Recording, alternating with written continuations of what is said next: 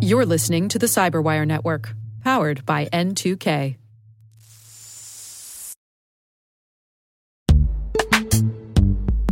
And now a word from our sponsor, Netskope. Netskope is a worldwide leader in SASE and Zero Trust. Its unified platform, Netskope One, provides optimized access and Zero Trust security for people, devices, and data anywhere they go, helping customers reduce risk, accelerate performance, and get unrivaled visibility into any cloud, web, and private application activity. To learn more about how Netskope helps customers be ready for anything on their SASE journey, visit netskope.com.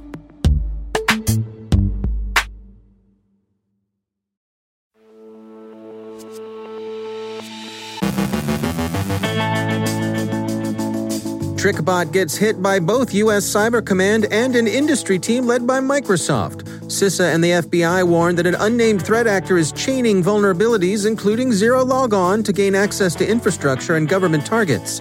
Ben Yellen shares his thoughts on the U.S. House's report on monopoly status for some of tech's biggest players. Our guest is David Higgins from CyberArk on how work from home has put a light on privilege access security, and the Five Eyes Plus 2 call for legal access to encrypted communications.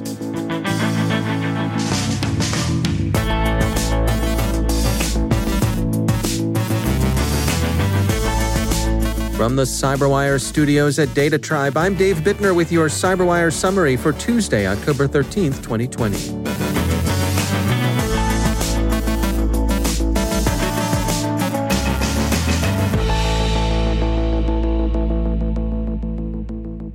The unknown operators that Krebs on Security said were disrupting Trickbot turns out to have been neither vigilantes nor criminal rivals, but rather U.S. Cyber Command, the Washington Post reported late Friday. Cyber Command had been concerned that Trickbot's use in deploying ransomware made it a potential threat to the November elections. The disruption apparently took the form of sending updates to the botnet's command and control servers that effectively severed communications with the machines the gang controlled. The updates, of course, were bogus. The damage wasn't permanent, but it was disruptive, and it was noticed and remarked upon by the criminals themselves in high, all-caps, chat room dudgeon. Cyber Command's operations are, as the New York Times describes them, from Fort Meade's midterm election protection playbook developed in 2018.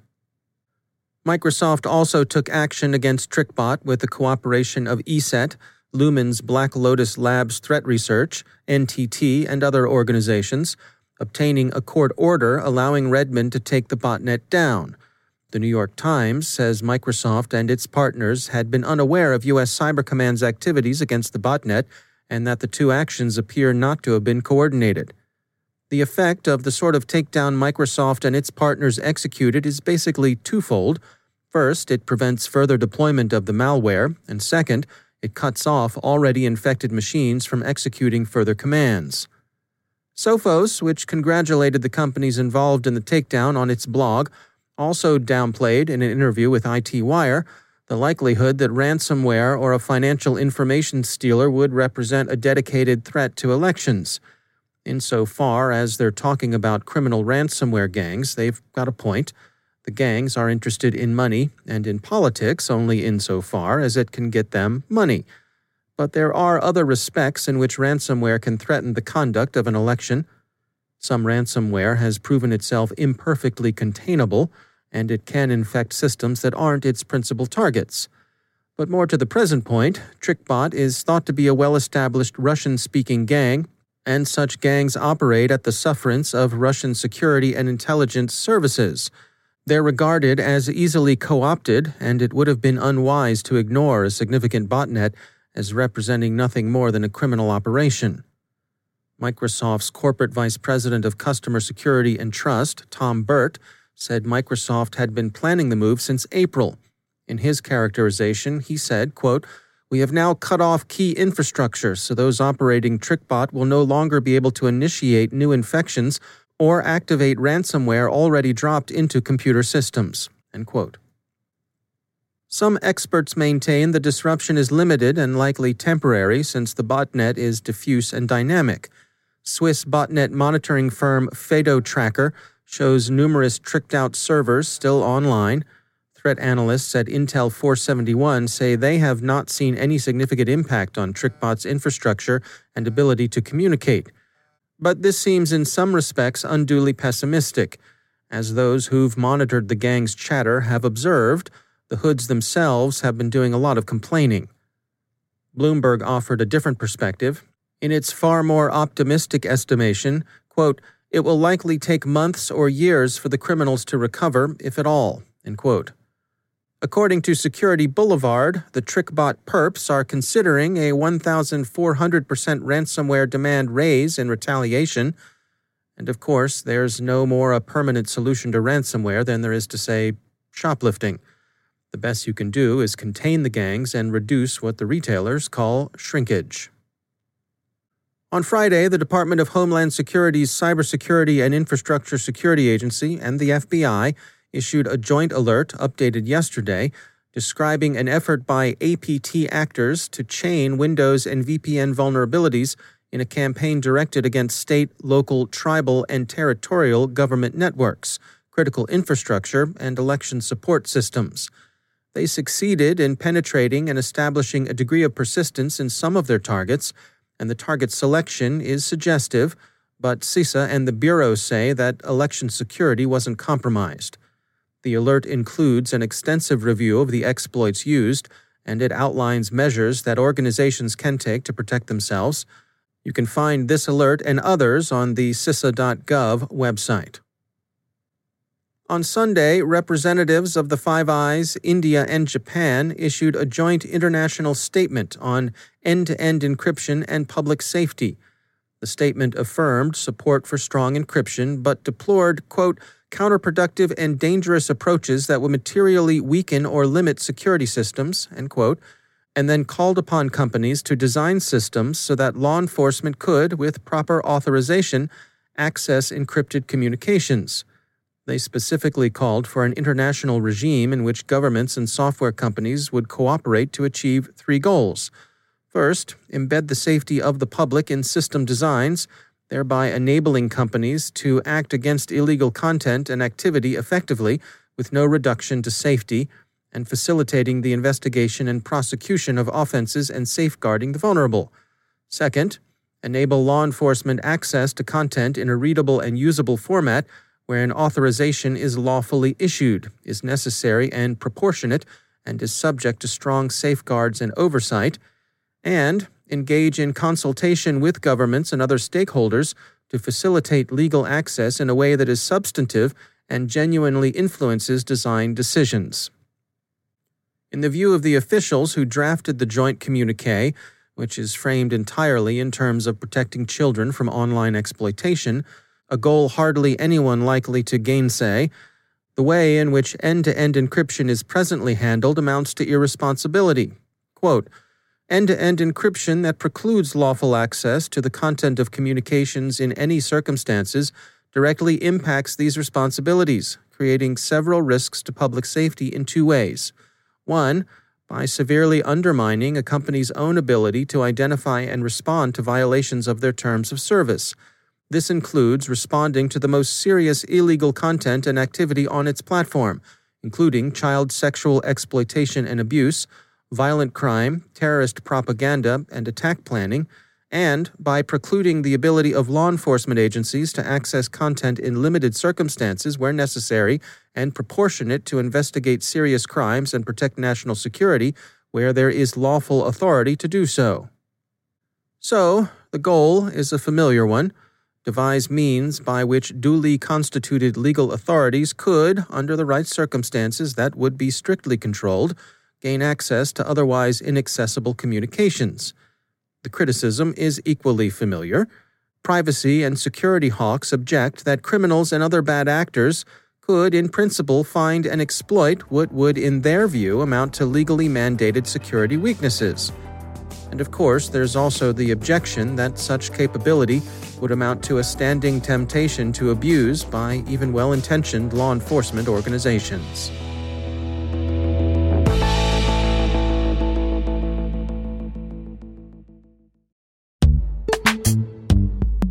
Every day, your IAM tech debt grows. Your multi-generational services struggle to work together.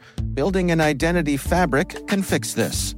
It makes all your identity tooling stronger and allows you to connect any app to any service you want to use, with zero coding, zero maintenance, and zero app downtime. Strata's identity orchestration platform separates the identity logic from your applications, so you can optimize existing IAM tools and manage them in a single control plane. Now, every vendor, standard, and architecture work together.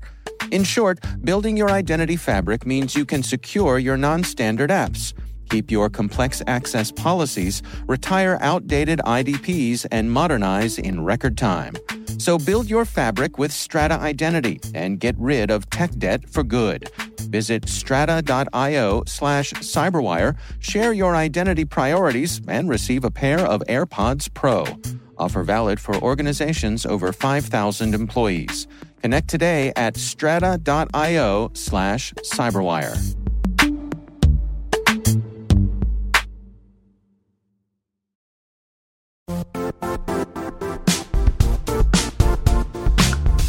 The IT world used to be simpler. You only had to secure and manage environments that you controlled. Then came new technologies and new ways to work. Now, employees, apps, and networks are everywhere. This means poor visibility, security gaps, and added risk. That's why Cloudflare created the first-ever connectivity cloud. Visit cloudflare.com to protect your business everywhere you do business.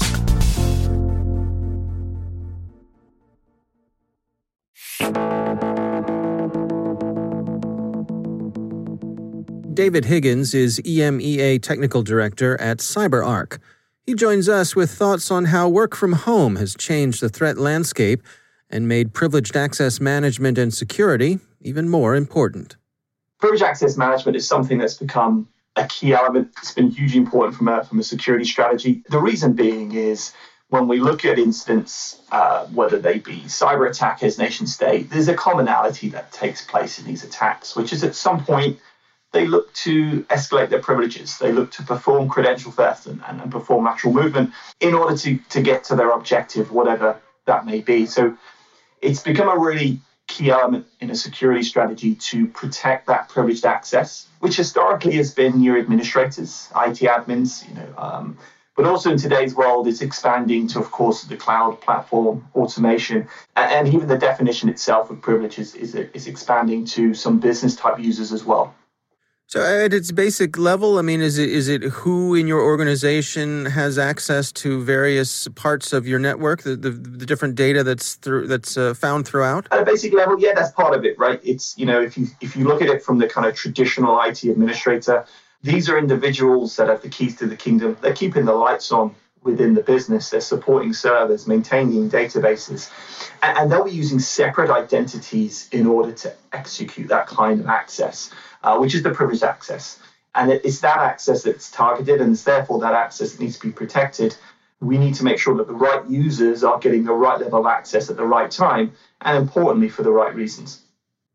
Yeah, I could envision that, people would, the natural impulse would be, let's give the CEO access to everything. I mean, she's the boss after all. Yeah. But at the same time, she's likely to be a real target. So perhaps, that's the person who you want to minimize access in case someone gets into their accounts. Definitely. You've got to look across the different types of privileged identities. And that isn't just the IT admins, exactly as you mentioned, right? It could be the CEO, it could be the head of finance. And you've got to focus on what's going to pose the biggest business impact to your organization. And that's where to start. That's where to lock down. But you're right, just simply because someone is senior or executive doesn't mean they should just have access to everything. The access to everything is the approach that's kind of been taken today. It's easier just to drop them in the admin group, right? Give them the access they need. It's a lot more than they need, but then there's no formal process or proper process to make sure that's being reviewed or being, kind of removed afterwards. And this just kind of builds up over time. And, when an attacker's in an environment, they're going to seek out those accounts that have far-reaching access rights. That's David Higgins from CyberArk.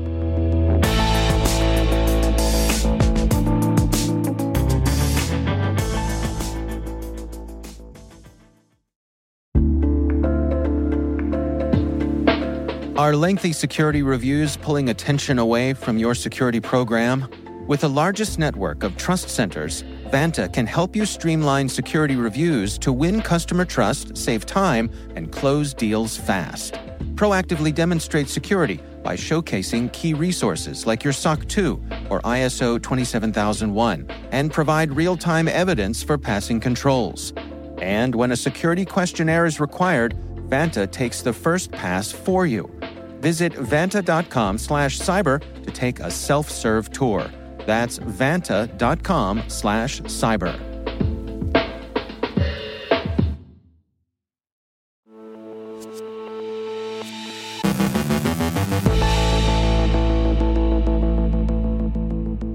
And joining me once again is Ben Yellen. He's from the University of Maryland Center for Health and Homeland Security, also my co-host over on the Caveat podcast. Hello, Ben. Hello, Dave.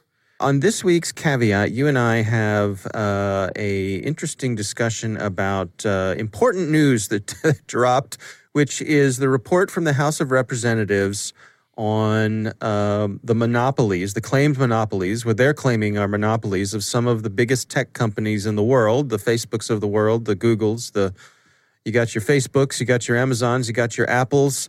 Can you unpack this for us here? I mean, what's the upshot of this report from the House? Sure. So it is a 450-page report that was released after this House committee collected over 1.6 million pages of documents and held pretty contentious hearings with the CEOs of these companies.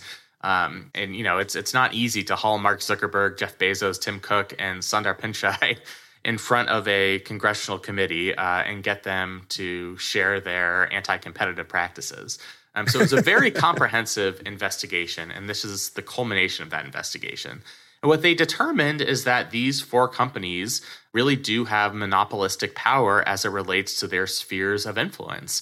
Facebook controls the market for social media.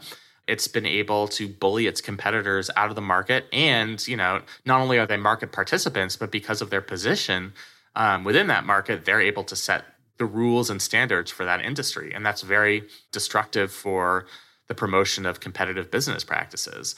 And the same is true for Amazon as it relates to online shopping, Google for search engines, and Apple for all of the things that they produce, the App Store, iPhones, etc.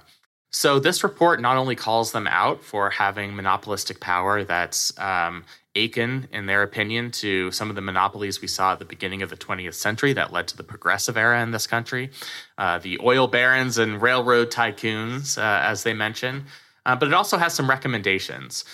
So one of the recommendations is they want to make it tougher for tech giants to buy up smaller companies in order to consolidate the industry.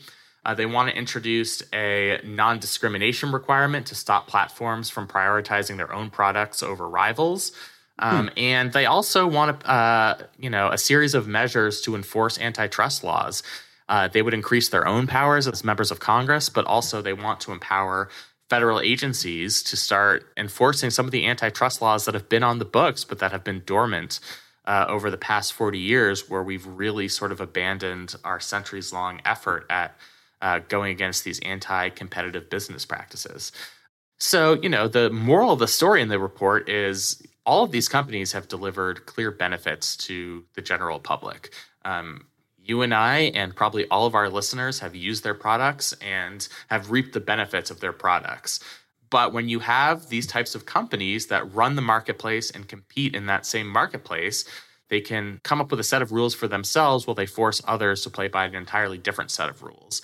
And that ends up hurting the consumer. When the consumer doesn't have choices, there's less incentive for these large companies to protect the interests of their users. And we see that with things like, Facebook and its political ads, Facebook and the Cambridge Analytica scandal, where, if there were actually a competitive marketplace, people could go and use the services of a competing social media company. That would be a way of holding Facebook accountable. But because of their market power, that's just not really an option. So it's the consumers that end up getting hurt the most.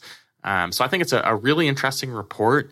Obviously, most people are not going to read all 450 pages, but I'd highly encourage you, if you have interest in this stuff, at least... That's what we have you for, Ben. I know. Well, it's not like I'm going to read all 450 pages. However, I did read the executive summary, and I did stay at a Holiday Inn Express last night. So, well, there you go.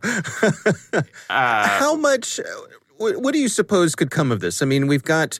Obviously, these companies disagree with the findings.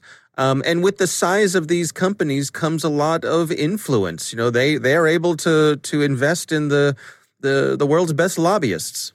Yeah, exactly. So not only do they have monopolistic power, they also have a lot of political power. You know, and they also make a lot of content moderation decisions that, you know, can augment their own power as well. So it's hard to know exactly what's going to come from this. This is a recommendation from one House committee. We're getting towards the end of this session of Congress, meaning it's very unlikely that they will turn this report into some kind of legislative proposal in the near term. But if this is something that lingers as a salient political issue and we're in a future Congress, you know, this might be the starting point for negotiations on a bill to increase competitive practices in the tech industry. And I think that's something that actually could garner bipartisan support. I think there are members on both the political left and the right who have, you know, maybe different problems with monopolization in this industry, but both see it as a major concern. You know, so I would not necessarily write this off as an issue that's going to be destroyed by polarization. The tech companies will fight to fight tooth and nail against this. They want to maintain these anti-competitive practices because that's what's allowed them to accumulate $5 trillion worth of capital. And you know, that's a very difficult interest to go up against. But I think this really could be the basis for at least the start of a movement to erode at some of these anti-competitive business practices. All right. Well, Ben Yellen, thanks for joining us. Thank you.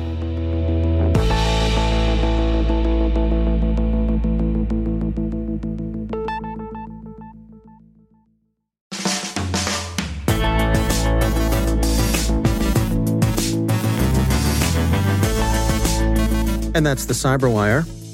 For links to all of today's stories, check out our daily briefing at thecyberwire.com. And for professionals and cybersecurity leaders who want to stay abreast of this rapidly evolving field, sign up for Cyberwire Pro. It'll save you time and keep you informed. And it plumps when you cook it. Listen for us on your Alexa smart speaker, too. The Cyberwire podcast is proudly produced in Maryland out of the startup studios of Data Tribe, where they're co-building the next generation of cybersecurity teams and technologies. Our amazing Cyberwire team is Elliot Peltzman, Puru Prakash, Stefan Vaziri, Kelsey Bond, Tim Nodar, Joe Kerrigan, Carol Terrio, Ben Yellen, Nick Valecki, Gina Johnson, Bennett Moe, Chris Russell, John Petrick, Jennifer Iben, Rick Howard, Peter Kilpie, and I'm Dave Bittner. Thanks for listening. We'll see you back here tomorrow.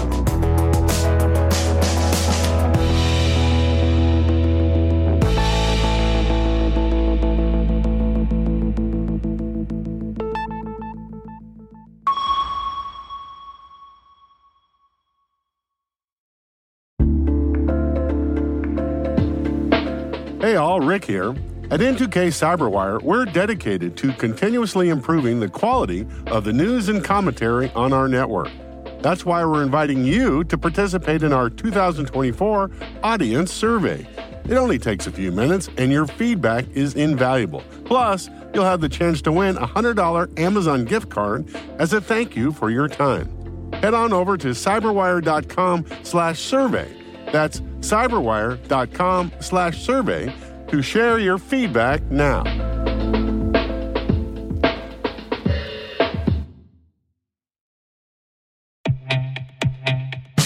And now a word from our sponsor, SpyCloud, the leader in operationalizing cybercrime analytics. Traditional threat intelligence is a thing of the past. Cyber criminals are stealing vast amounts of credentials, session cookies, and financial data every day, and it's hard to keep up. SpyCloud is the trusted partner businesses turn to fully understand their darknet exposure risk and neutralize threats before it's too late. SpyCloud alerts your organization as soon as an employee or customer's data appears on the darknet, so you can act faster than bad actors to prevent cyber attacks like ransomware, session hijacking, account takeover, and online fraud. With insights from the industry's largest repository of recaptured data, protect the digital identities and systems most important to your business. Get your free corporate darknet exposure report at spycloud.com/cyberwire and see what information criminals have in their hands today. That's spycloud.com/cyberwire.